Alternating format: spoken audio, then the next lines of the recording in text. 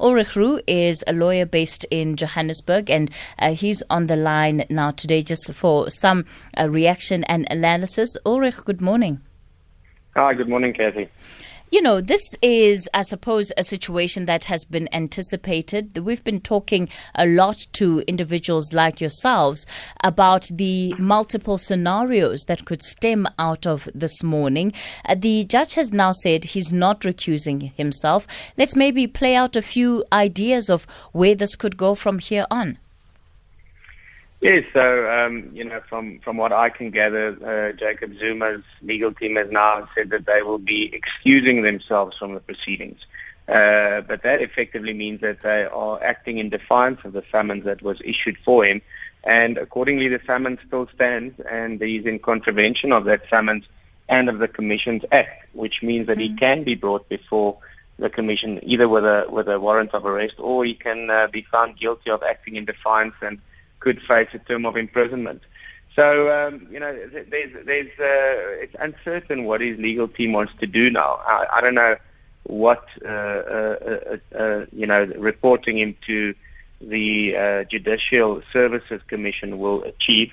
But, I don't think we should be too surprised. This is just a continuation of Jacob Zuma's stance towards litigation that we have become accustomed to over the last, I would say, 10 years. And the fact that the matter is going to end up with the JSC, of course, elevates it into a whole other realm, at least for the Commission's chairperson, Mr. Raymond Zondo. Yes, definitely. And as he correctly pointed out in his finding, if there was any complaints to be lodged against him, it should have been done with the Chief Justice, Mogoeng, because he appointed Deputy Justice Raymond Zondo to be the commissioner in this matter.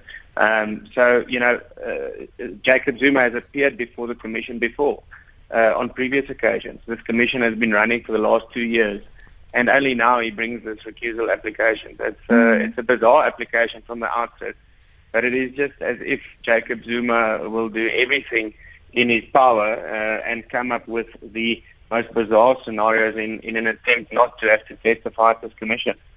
Is the chair of this commission being pushed into a corner now? No, I don't think so. I think that his judgment was sound. The only reason why he would have had to recuse himself is if they could have proven bias on his behalf. So in other words, that he was not acting in an objective matter, and that he was not considering the facts before him objectively, and that he was either favoring one party or acting negatively, openly in a negative manner towards another party. And there's absolutely no grounds whatsoever that they can say that he has done this towards Jacob Zuma. So once again, the fact that he's only brought the recusal application now at number 99, I think, speaks volumes. And secondly, if he had any problem with Raymond Zondo, he should have complained to the Chief Justice and not to Raymond Zondo himself. Okay, thank you so much for joining us, Ulrich, and for giving us just your take on some of the developments then that have unfolded this morning at the State Capture Commission of Inquiry.